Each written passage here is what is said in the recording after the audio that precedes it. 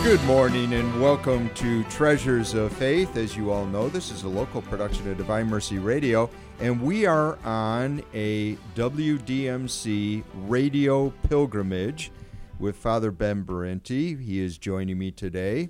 And for each Tuesday during Lent, we're going to continue our journey. I am your host, Bill Gent, and I want to welcome each and every one of you on our Lenten pilgrimage. Father Ben, welcome back. Thanks for being here. It's good to be here and continuing on the journey amidst all of the challenges that we are, facing as a people and as a world, and so it's great to be able to have a place where we could come and maybe step aside from the madness and Yes. and just be together in community and traveling. Although again, with all the restrictions that are being placed, here's the beauty of a radio pilgrimage. Yes. No one is placing any restrictions on our listeners. You can go, you can travel, but you don't have to be exposed to anything. So and just be reassured that Father Ben and I and our radio engineer are about 3 or 4 feet away from each other, just to kind of calm anyone's concerns about what's going on in the studio. Well, anyway, Father Ben, this has been such a delight, this Lenten pilgrimage. And I know last time our first stop on this Lenten journey was going up to Jerusalem. Yeah, we talked last time about, the whole movement and the beginning of this passionate journey of Christ is the movement to Jerusalem. And amongst a number of the points that we made was every time in Scripture, particularly in the Old Testament, Psalms, other places, prophetic scriptures, and then in references in the New Testament, it's always this idea of going up to Jerusalem, and not so much only for geographical purposes, but the whole notion of this is a climb, this is an ascent, it's a rigorous movement, and when sort of Jerusalem then becomes kind of that first plateau where a lot of things are happening, but then we'll see the climb continues, literally the climb to Calvary, and then what happens after that. So Jesus, we talked about last time, set his face, so he makes this decision that this is his destiny, this is where he wants to go, needs to go. Certainly the Gospels tell us this is not an easy decision. He struggles with this over and over again, and I think we always have to remind ourselves the struggle is real.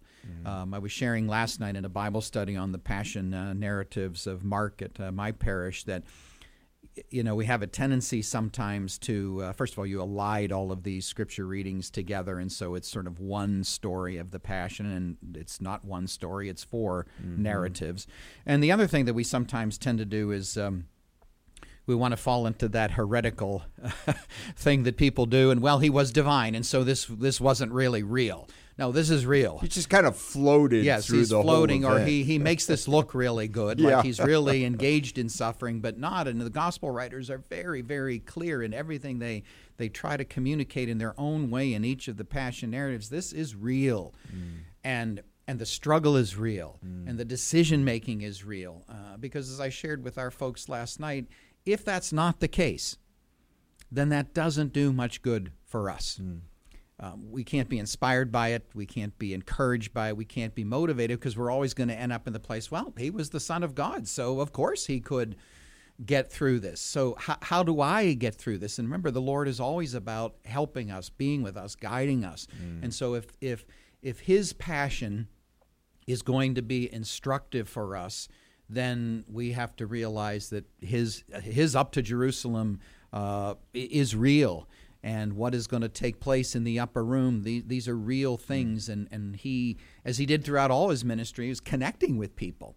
And so he's going to connect with us. And Father Ben, last week you alluded to Luke's gospel where we find him descending Mount Tabor where the Transfiguration took place. He's set his face toward Jerusalem. So we think in terms of Jesus is on a mission, and yet all along the way in Luke's gospel, he still continues to minister to those that he encounters. And it's just a beautiful thing to see.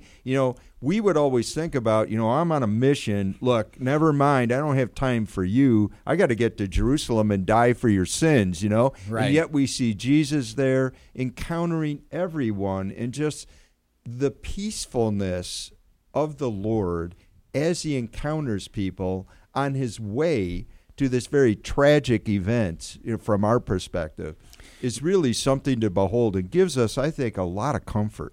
It does, and I mean, I think that image you present there is a good one in the sense that, when we kind of use that expression, whatever it happens to be, I'm looking for a particular item in a store or something more important than that, and we say, I'm on a mission. You have this sense that literally, when we say we're on a mission, you're tunnel visioned. We're focused. Here, I got to get to this place, and I have to get from point A to point B. We lose peripheral vision. And really what you're describing is on this pilgrimage here, Jesus is showing, yes, I've made a decision. I have set my face, but Jesus, in a sense, hasn't lost peripheral vision. He is still looking to the side to see who he's going to meet along the way, who he can share life with, who he can minister to. He doesn't... in a sense, of course, the weight of what is about to happen continues to grow in his life and in that of the disciples. And yet at the same time, he doesn't say, well, let's just fold up the tent and see what happens. No, we're going to continue to the end doing what we've been doing all along. And I think that's also, and it's not only just a decision he makes, but I think there's a truth in that, and it's difficult, we know this in our own life, but when we're in the midst of our own difficulties or challenges and we become naturally selfish, because I have a lot to going on right now, there is some wisdom that Jesus shows us that the way to make it through even our own passion, carrying our own cross, is to somehow not be so self-centered, self-consumed, but that burden becomes less as I actually turn my attention to others. So there's that sense that we think that, okay, well, and sometimes we do. I mean, sometimes things are so difficult for us, we really sort of pull in and set the boundaries, and we're really concentrating on what's happening to us. But that can be suffocating, even in the midst of our pain. And yet, when we're in pain, to sometimes walk with others who are, or to do an act of kindness, somehow this gives us a freedom, a peace, and a serenity. So I as you're mentioning, I think we see the Lord doing that as well as, okay, this is where we're going. I've made this determination, but I'm not going to stop doing what I've been doing all along. It's actually part of the whole journey. And again, that image fits well with what we've been trying to say about pilgrimage. When you are the tourist rather than the pilgrim, you just want to get from point A to point B to point C because, hey, this is what the itinerary said. I think probably when you've been on pilgrimages or I've been on tour groups of different kinds before, too, there are certain people in the group who just say, but look here, on the itinerary, it says we're supposed to be here, and we're supposed to be there at 3 o'clock, and it's 4:30 now. And when you do that, as a tourist, you miss all of the things that are going on around you and other opportunities. And so I think similar in our own being a pilgrim people is that even though we're moving in a certain direction or certain things are happening in our life right now that are moving us in a certain way, issues we have to deal with, family issues, relationships, crises of faith, caring for certain people. In other words, my life is moving now more in this direction because of what's happening. I still have to look around and see what else is happening. And certainly the Lord is showing that on his way up to And the challenge Jerusalem. is, Father, for many of us, and I was thinking about we as men, we're usually very mission-oriented. We don't want to be confused with something else that's going on that we have to give attention to because I've got to get here and do this or that, and you have illustrated that. But, at the same time, I think that in my experience, you mentioned the pilgrimage. When I was in Jerusalem, and I think I talked about this last week, I'm in the Church of the Holy Sepulchre, and we got like a 2 or 3 hour wait to get through the lines. The beauty of it was to live in the present and have an opportunity to have conversations with some of the other pilgrims that really did, I think, in a very real way, enrich the experience. Because it is ultimately about encounter, not only with Jesus, but with other believers and other people. Right. So I guess it all kind of works together. The problem is, Father, we have our own goals and our own way of seeing how to accomplish those goals. We aren't always open to the distractions and the opportunities that the Lord affords us. Right, and that's also part of the whole notion of pilgrimage.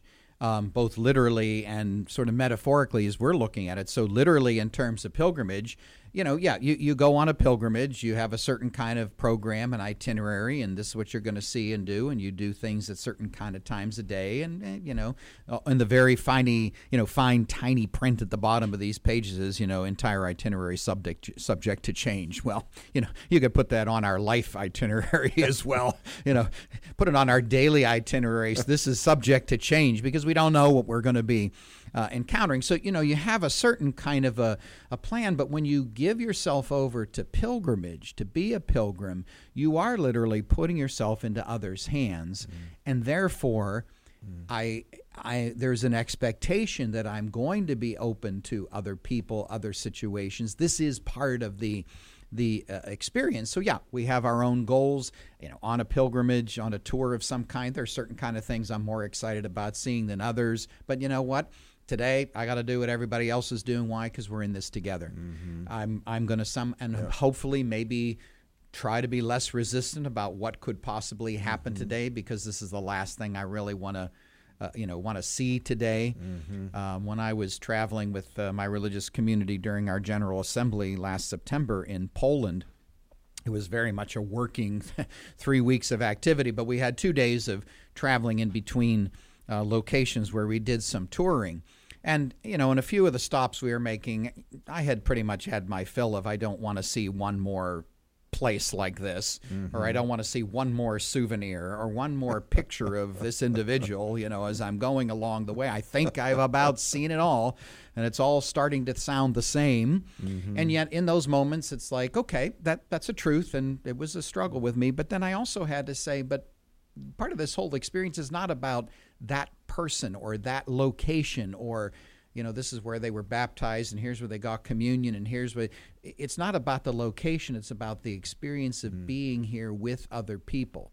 The privilege that I had of traveling with other members of my religious congregation, working all over the world and being able to learn about them. So in the process of seeing and doing things, the richness, that's a beautiful thing you used, the term, it's enriching, is all of the other stuff that goes on. So even in our own daily pilgrimage, things that all of you and I and our listeners are dealing with just in our lives today, on this particular day, we've got to sort of broaden our vision and see what else is happening, because that's all part of what the Lord wants us to experience. So, like your story about the Holy Sepulchre or some of these other sites you visited, it's like, okay, I can check the box. I went to so-and-so's birthplace, and I saw the font where they were baptized. But what I'm really going to remember is being together with other members of my religious congregation, sometimes just looking at the devotion on the people who were at this same site as me, whose devotion is far beyond what I'm experiencing right now.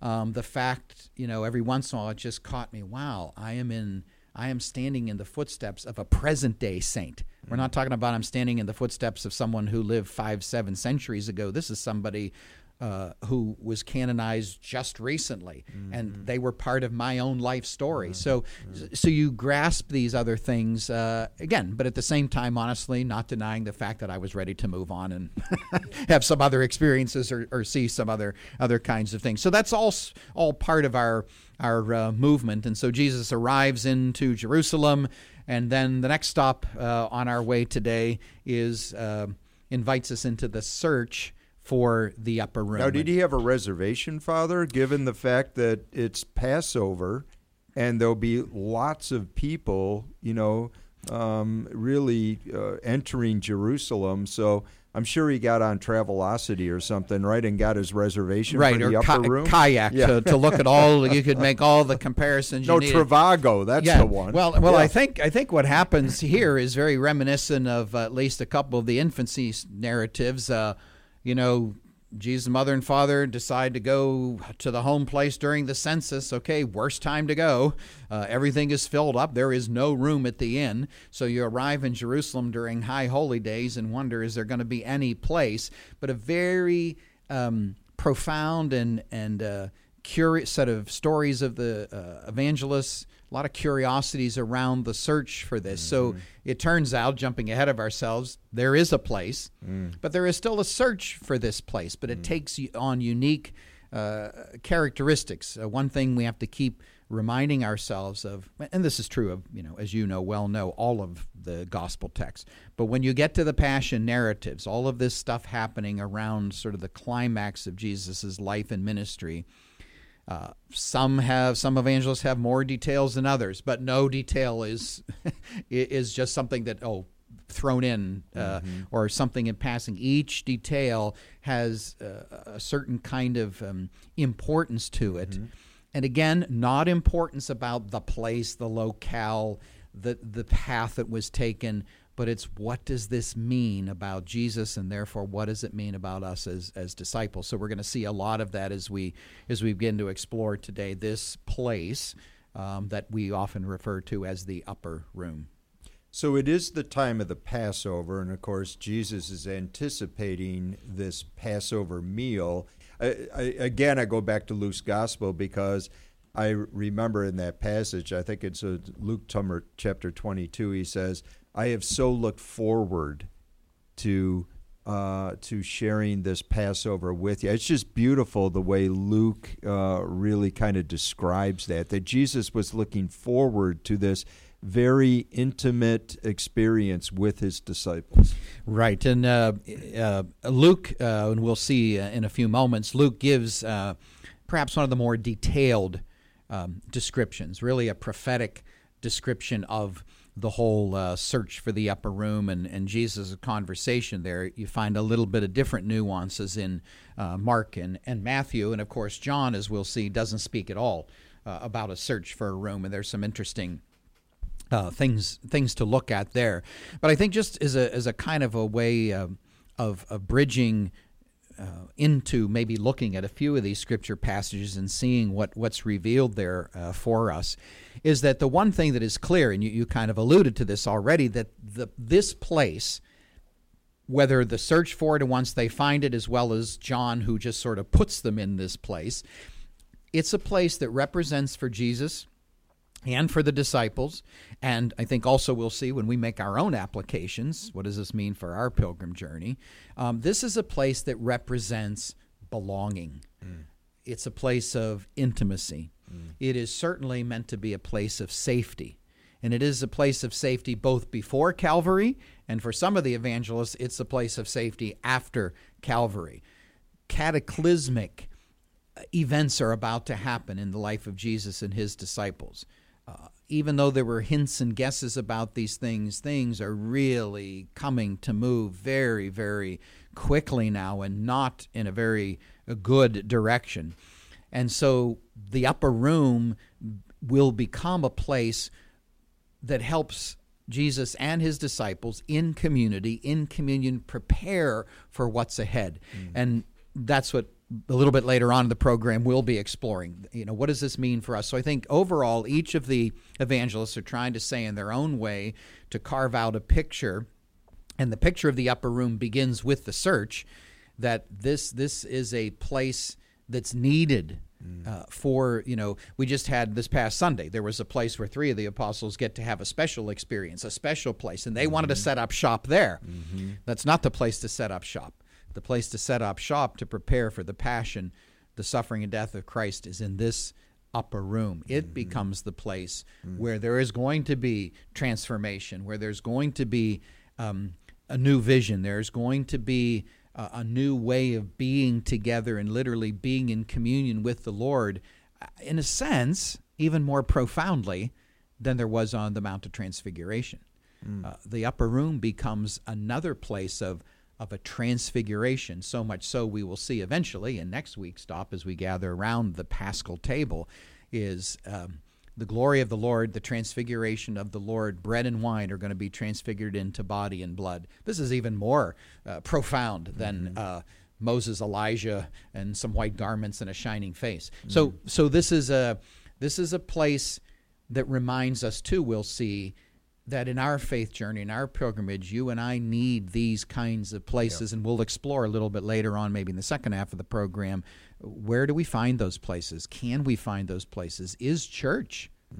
We expect church to be this kind of place, but is it really for people? But, you start off with Luke, so maybe let's take a quick look at Luke 22, just to get a little flavor of what the evangelists are doing in this search. And I want to emphasize that before we arrive, our stop is the searching, looking around. And again, we probably had this experience when we're touring, even if you have a really great tour guide, is sometimes you get into a position where, okay, now where is that? Mm-hmm. How are we going to get there? Mm-hmm. And sometimes I found in my own sightseeing, if you will, sometimes the circuitous route is the more interesting route to get someplace. So the search for the upper room is really an important aspect. So Luke begins that conversation, that narrative in chapter 22, verse 7.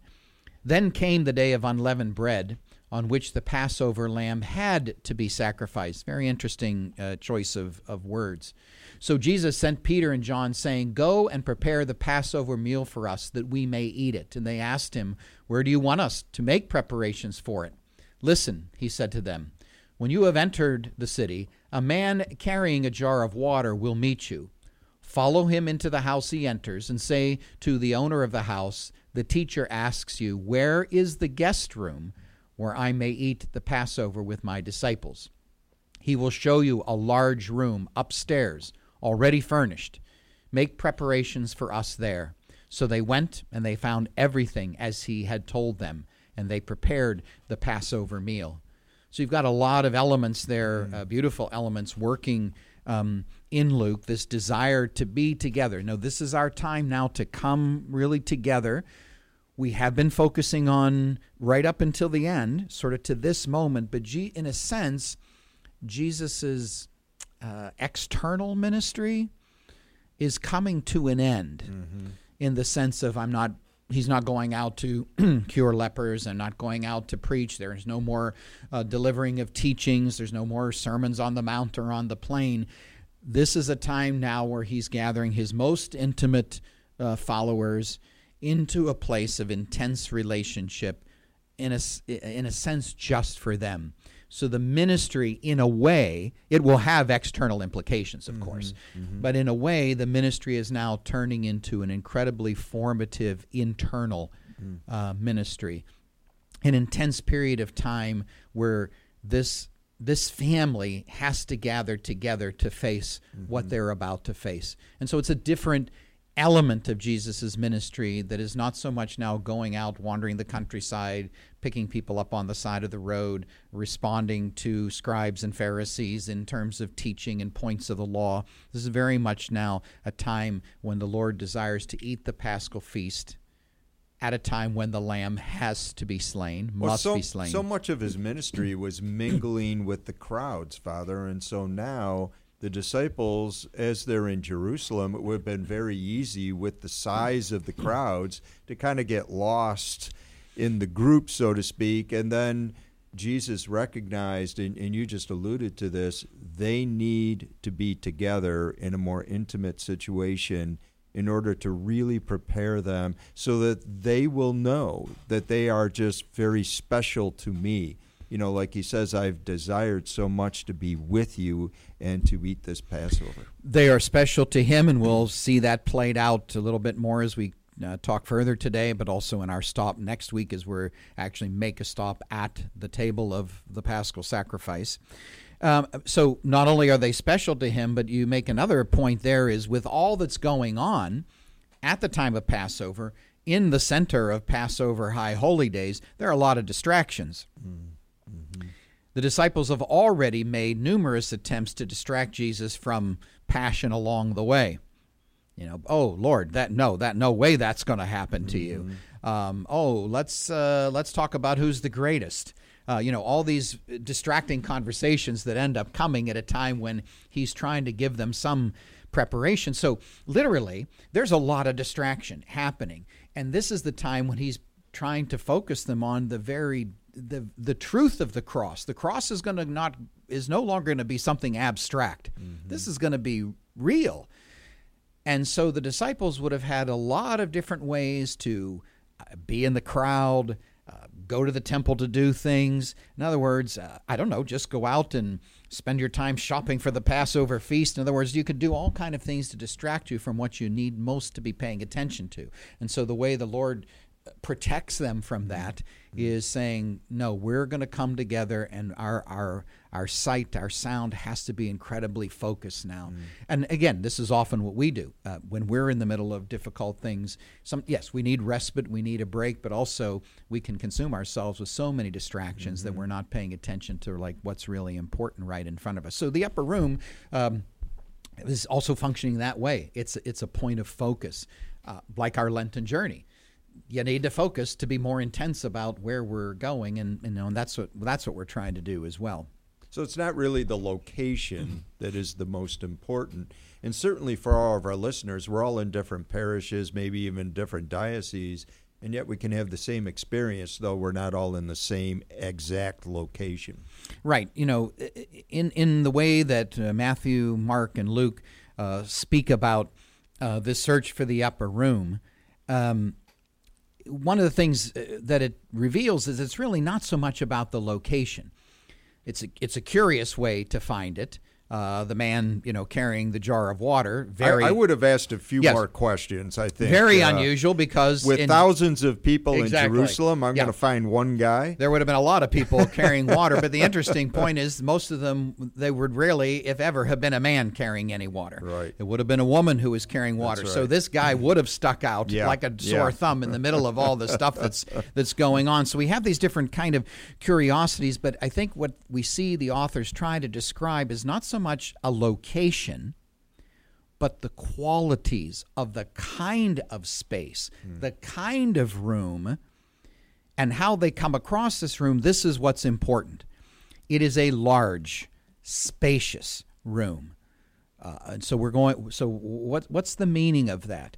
We'll be exploring that a little bit later on. But also one of the things that each of these three synoptic evangelists want to make clear, it is a room that is curiously found, but it is ready and waiting to receive Jesus and all that was about to come. So it says a lot about this. It's not, was it this place or that place? What kind of room, what kind of space, really is the better way to say it, is necessary to face Calvary, to face passion, to give body and blood for the sake of others. You just can't do this anywhere, anyhow. It has to be an accommodating space, but it's also, speaking to what is our readiness. Is this room of our own lives during this Lenten season, how ready and waiting are we to receive Jesus and all that's about to come? So all three of these evangelists reveal that Jesus had a specific place in mind, but not because it's 4-star or 5-star, Right. That's right. Or it's off the beaten path, or he has a specific place in mind, but it's because of what kind of place can provide for what he and the apostles need. That's, I think, the key to where we are. It also assumes that outside of the circle of the apostles, there were others that were close enough to him that when they heard the words, I need to have a place, that person was available to actually prepare the place. Exactly. That you have these preparations, these expectations, but someone has to be ready to make the space available. Literally, in these three synoptic gospels, the disciples need to find someone who will lead them to the kind of place where all of this can come together, and where there can be intimacy and belonging and safety to prepare for. And isn't that the story of our own faith journey? You and I and our listeners, we need people to lead us to the kind of space, and we need to be the men and women carrying jars of water that people will recognize as, this is a person who can also maybe invite me into a space. It would be important for the apostles to think, if they were thinking about this is kind of a closed club and it's just us, what they're recognizing, there are others out there who are not in the same club, but they also are related to Jesus in a very special way. Absolutely, because this upper room, as we'll see in the next half of the show, needs to be a place of communion. Well, stay with us as we continue our radio pilgrimage this Lent with Father Ben Berenti. You're listening to Divine Mercy Radio, Melbourne, Vero Beach.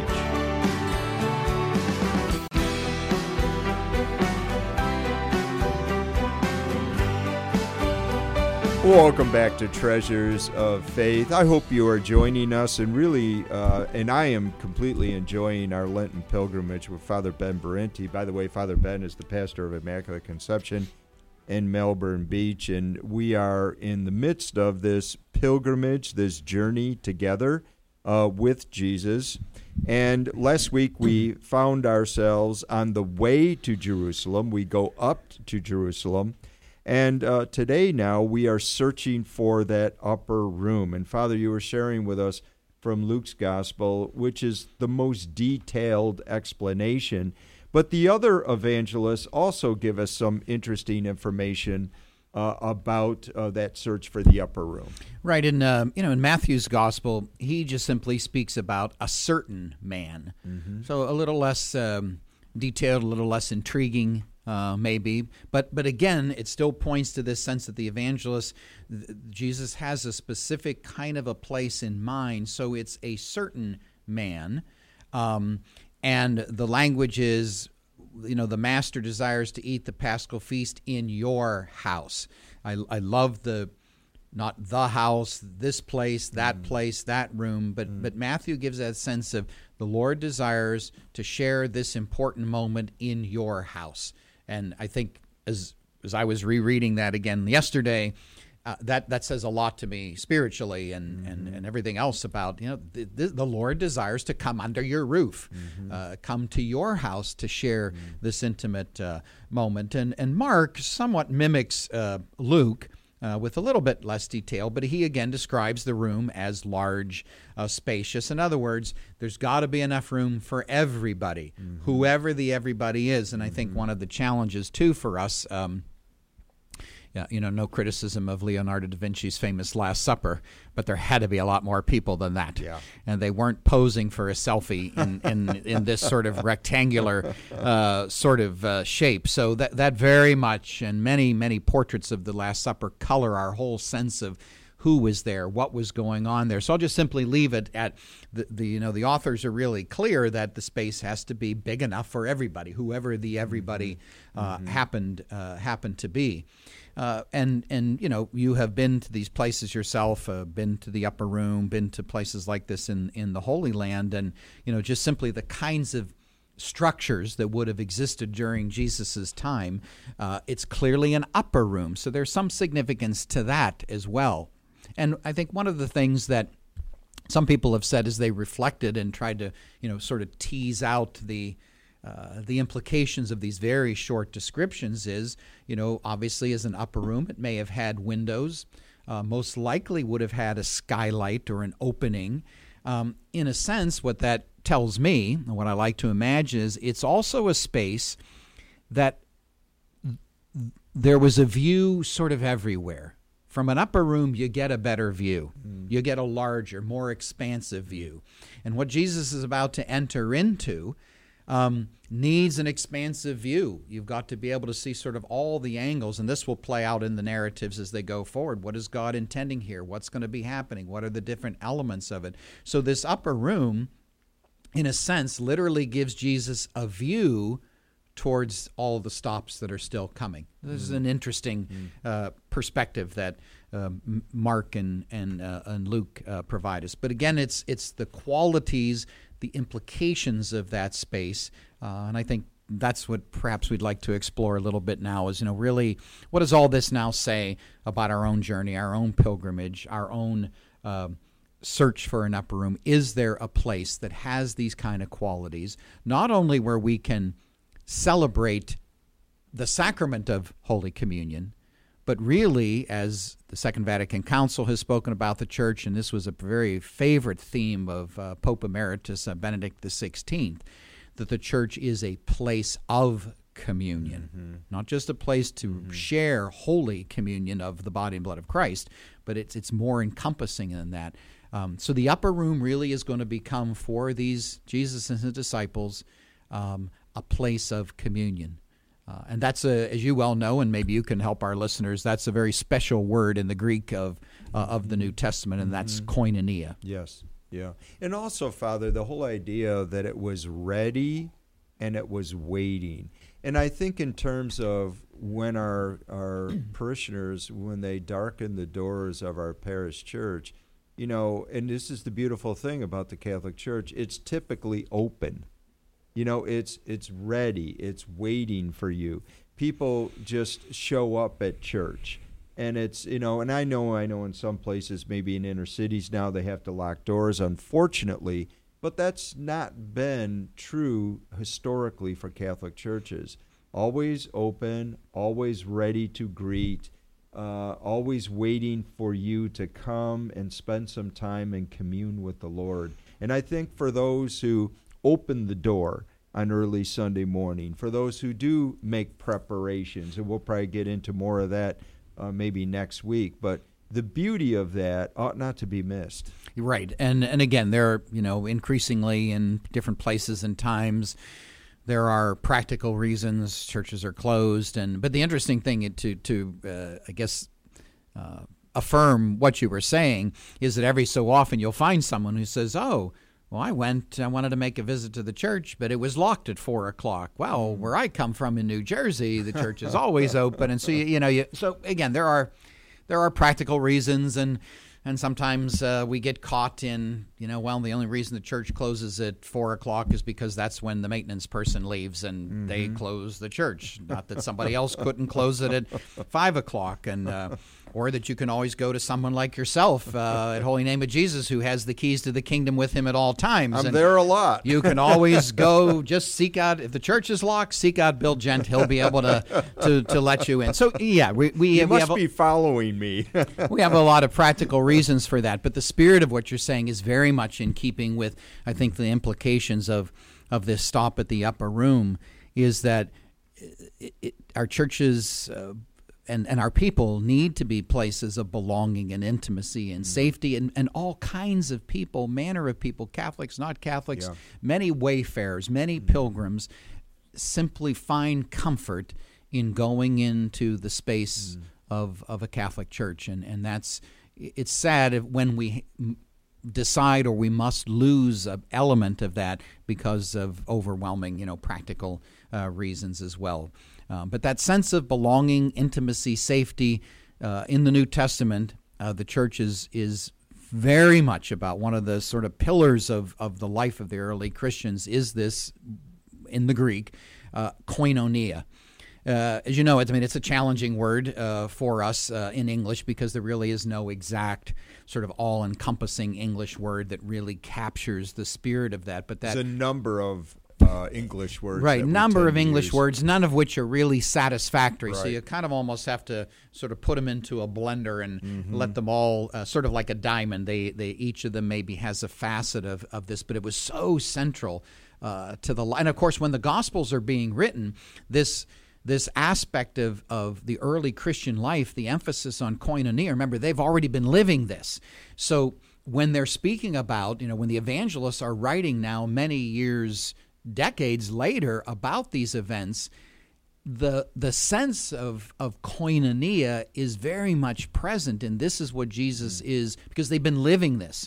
So when they talk about coming together in the upper room, you may or may not see that Greek word in those evangelists, but certainly the spirit of that. So the original meaning comes from koinonos, which means different things. Primarily partner, sharer. A koinonios was a partner, a sharer, a companion, very much emphasizing close-knit and shared participation in community. This is a very important part. It's not just, I feel all warm and fuzzy with these people, but it has a sense of a shared participation. Yeah, you get to be in this intimate, safe belonging, but you have something to do here. Yeah. You just don't get to just show up. You're not a spectator. No, you're not a spectator. It's very much a participant in community. And it is much more than friendship. Much more than friendship, because for Christians, koinonia is divinely intimate. Yeah. It comes about only by the power of the Holy Spirit. It's a holy unity. It's the Spirit who brings this about. And so that this upper room is meant to be a place of this koinonia, Spirit-filled. Is it any wonder that in some of the evangelists and some of the Gospels, where does the Spirit descend? It's in this very place at Pentecost. Why? Because it has already been laid out, already been, if you will, structured, already been experienced as a place of koinonia, and therefore this is, in the Pentecost accounts of Luke, Acts, this is where the Spirit descends. And when you're talking about this kind of a relationship, Father, we think about how God is not a respecter of persons, and so the idea that we are brought together by the power of the Holy Spirit, and it's kind of interesting that you're talking about that, because some of our folks that went over to the shrine for the rite of election a couple of Sundays ago, one of the things that they observed is that they are entering, in reality, a poor church.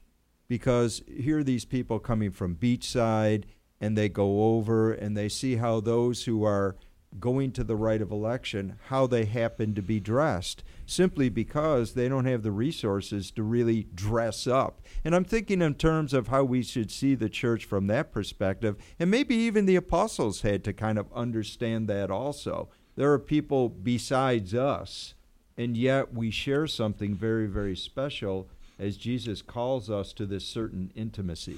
Right. I mean, you see that showing up in numerous different narratives throughout the Gospels as well, how many times Jesus has to challenge his own disciples who were being schooled in his openness and in the embrace of all different kinds of people. Every once in a while, they're trying to give a corrective.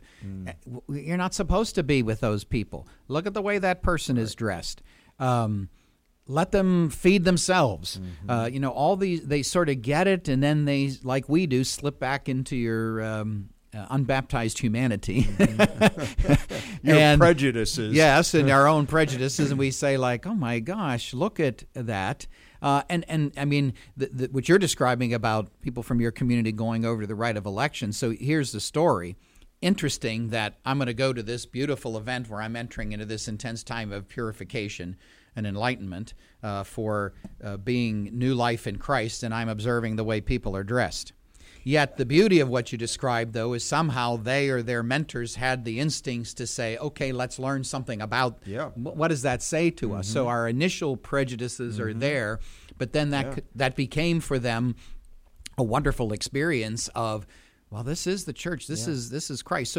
So his own disciples along the way were often corrected mildly to severely about making judgments about other sorts of people, how they spoke, how they appeared.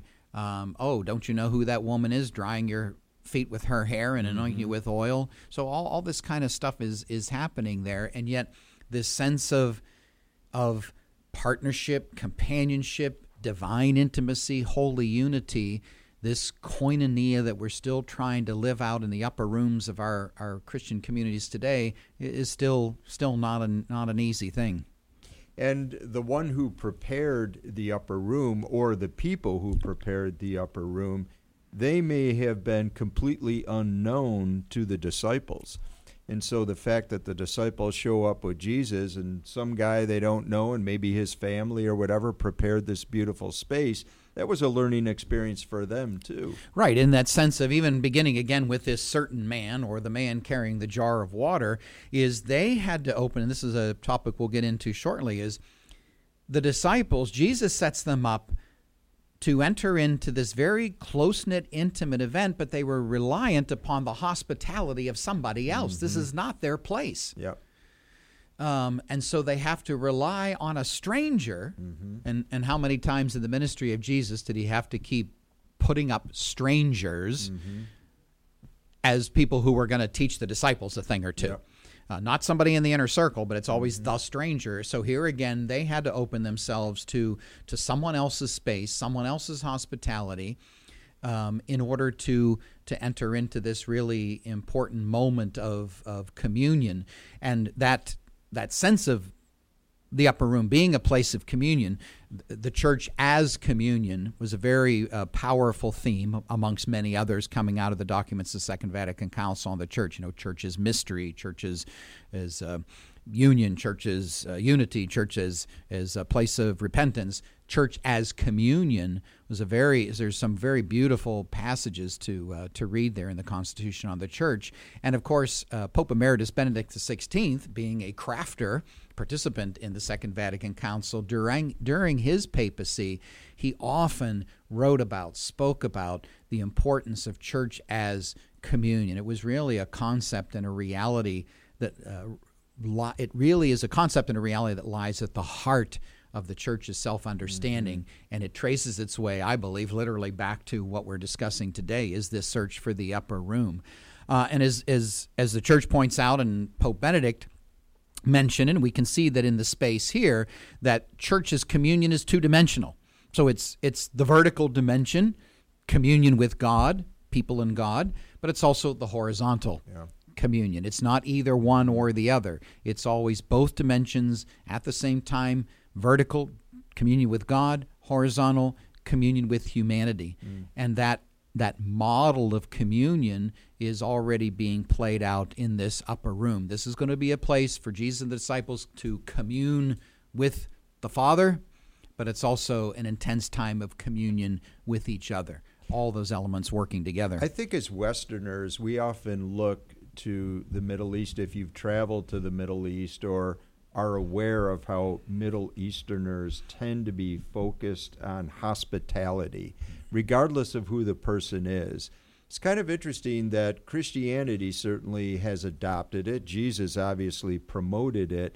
And yet nowadays in the Western world, we have to constantly remind our people to be hospitable. It's kind of interesting. We can learn from all of this, Father, going back to our discussion, going back to what Jesus experienced and certainly promoted. This ought to be something that as Christians becomes very natural to us. Right. It's a particular brand of hospitality. Yeah. You know, when you speak about hospitality in terms of the church and Christians as a place of communion, this is not only about, well, leave the door open till 7 o'clock at night, or we do really good in providing food and drink. I mean, these are typical things we think about hospitality. But Jesus' brand of hospitality and what we're trying to inherit from really the whole Judeo-Christian tradition is a lot more than that. And it's discomforting at times. So that's why I said even, in the search for the upper room, these people had to place themselves, their lives, into the hands of somebody else. Now, Jesus is giving the directive, you will see this man, you will find this place, but in a time of intensity where we don't even know if we're going to live to see tomorrow, and you're telling us to put our lives in the hands of strangers? Again, is this a setup? Are we going to be taken to a place where, it's all going to come to an end?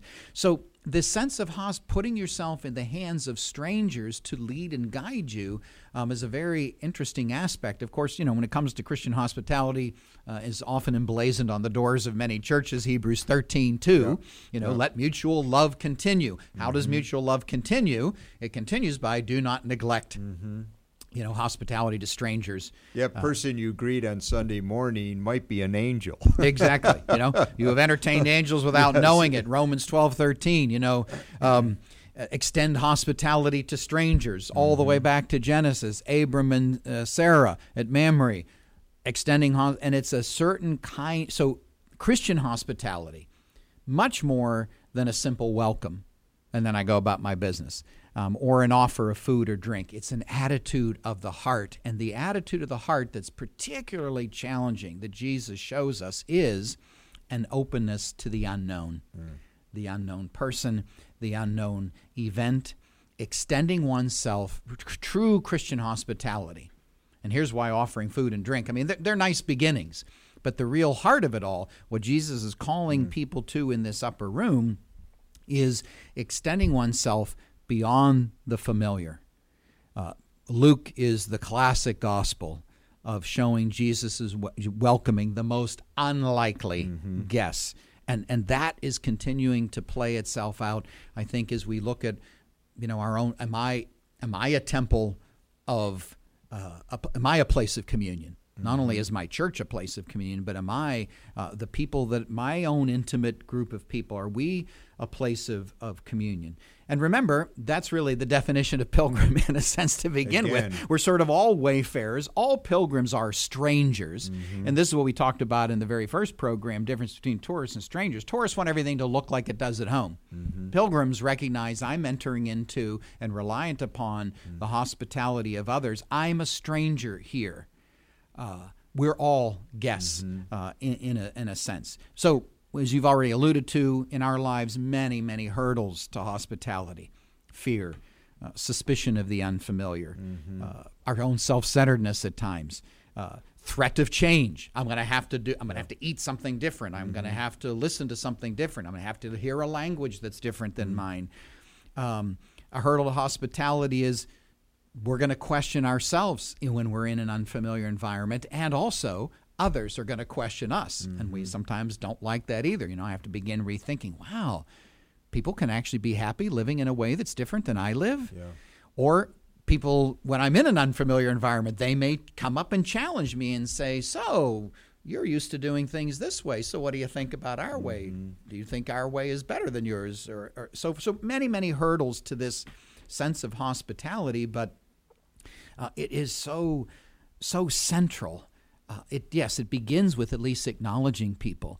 It begins with kindness and compassion. I think I've shared a couple of times before, perhaps in this setting, but I know I've done it in other settings too, is when I was sort of on the circuit going around doing parish missions and retreats. And, I would show up on a Saturday.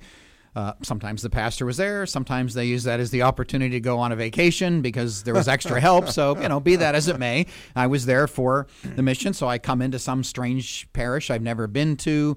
I walk into the lobby. People are milling around before the Saturday afternoon Mass, ministers of hospitality, so forth and so on. I've got vestment bag in hand, all kinds of things, dressed as a priest, and I'm just trying to find my way to the sacristy, and nobody is even acknowledging that I am there. Greeting me, anything, and then every once in a while you kind of get close to somebody and they would look at me, not say anything, sort of look at me, and stranger danger, and then all of a sudden they would catch this big giant poster with my face on it, Father Ben Berenti giving the Advent mission, and they'd look at the poster and look at me and like, oh, you're that guy. Oh, okay. Oh, that's you. And then they still turn around and go about their business.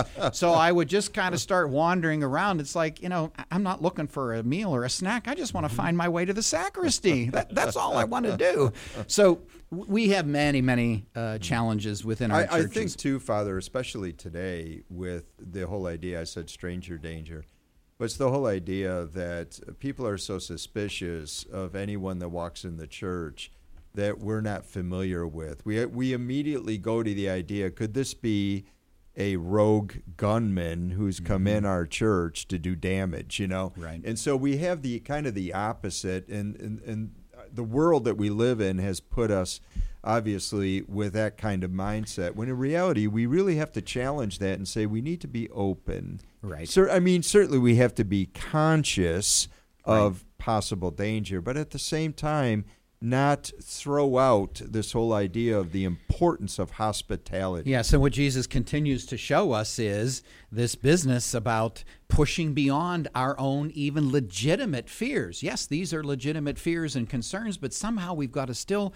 push beyond them. That wonderful image that Francis gives us that I think is very reminiscent of this upper room, this place of communion. The church is the field hospital. This is where all kinds of people are coming. And especially we've seen, as our communities are trying to reach out to young people and young adults today, what is the one thing that we have got to be a place of openness and attentiveness, and we've got to create new ways of belonging, new places of belonging, especially for young people and young adults. Otherwise, the drain is going to continue to happen. Yeah. At some point, our churches will be empty if we're not careful. Father, you have a quote here, hospitality is not a place to change people, but where change takes place. I think that's interesting because I think when we offer hospitality to people that enter our parish churches, we're kind of looking for a way to do something to change them. In other words, we've got to let them know they're not properly dressed. We got to let them know that, you didn't make the sign of the cross properly. You're really not singing loud enough.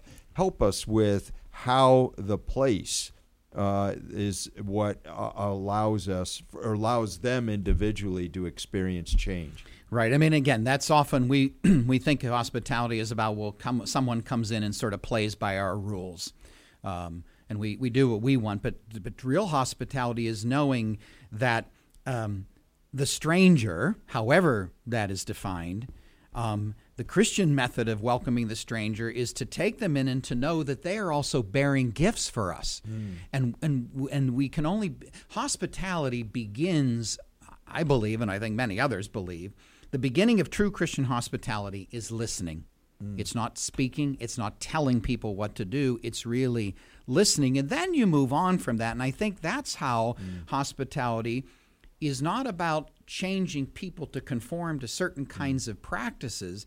It's allowing the space in which they eventually do want to do this sort of thing. So it's one thing to, you're not dressed properly. Oh, you made the sign of the cross the wrong way. This is the way you make it. Let them stumble over that. Because once they feel they're in a place, in a church, in a mass, where, boy, I really felt welcome here, and nobody was pointing. I was very self-conscious of not knowing what to do, but no one was, I think now I want to learn more about what they're doing. Or I might ask somebody next week, I'm probably not doing this right. And those are little minor things.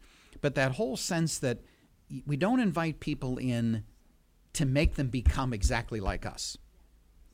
We invite them to come in and to allow them the freedom, the safety, the sense of belonging, a sense of intimacy, that they're cared about. And then once you have that kind of a safe place, all manner of change can happen. And of course, through the power of the Holy Spirit. But we sort of want to get all the chairs organized in the right way first, as opposed to just simply welcoming and listening to people. And that's what's been hard, for many people, but especially as the church grapples with young people and young adults, is we want to tell them this is what you do. This is how you become an active member of the church, and we're not listening to who they are in their stories. Well, the church is a field hospital, Father. I dare say no emergency room is going to turn someone away because they're not properly dressed, or, just for one example. And even in that kind of a case, literally in that metaphor, is the triage begins. So what is happening to you? What are you feeling? What are you experiencing? The medical people don't simply make a determination about what's wrong with you. I think you have this. They want to hear from you. So, in this field hospital, the church, we need to hear from people as well. The analogy is beautiful. It really is. Father, I know that next week we'll continue our Lenten pilgrimage. And next week, what are we going to be looking at on our journey? Next week we have searched for the upper room, but now we are going to make a stop at this table of the Last Supper. And to recognize ourselves, as I will share next week, we are marked for life. This Paschal meal, as it was for the ancient Israelites, this new covenant meal is a meal of liberation for us. And so we're going to spend time around that table and see what the Lord has in store for us. That's our stop next week. Well, as we conclude today, Father, would you lead us with the pilgrim prayer that we began with? And we gather Father, Son, and Holy Spirit. Amen. God of the journey, create in each of us the heart of a pilgrim, and give us the courage to set off on our Lenten pilgrimage. You call us, Lord, to leave familiar things and our comfort zones. Grant that this time spent on pilgrimage may help us to see ourselves as we really are, and may we strive to become the people you would have us be. God the Father, who created us, guide our footsteps. God the Son, who redeemed us, give us a share in your passion. God of the Holy Spirit, who sanctifies us, lead us on this Lenten journey. And may the blessing of God, Father, Son, and Holy Spirit be with us, be with you wherever you may go. Amen. Well, thank you. Father Ben Berenti, pastor of Immaculate Conception Parish in Melbourne Beach, has been leading us on this beautiful Lenten pilgrimage. Please choose to join us next Tuesday as we'll continue our journey. You are listening to Treasures of Faith on Divine Mercy Radio, Melbourne, Vero Beach.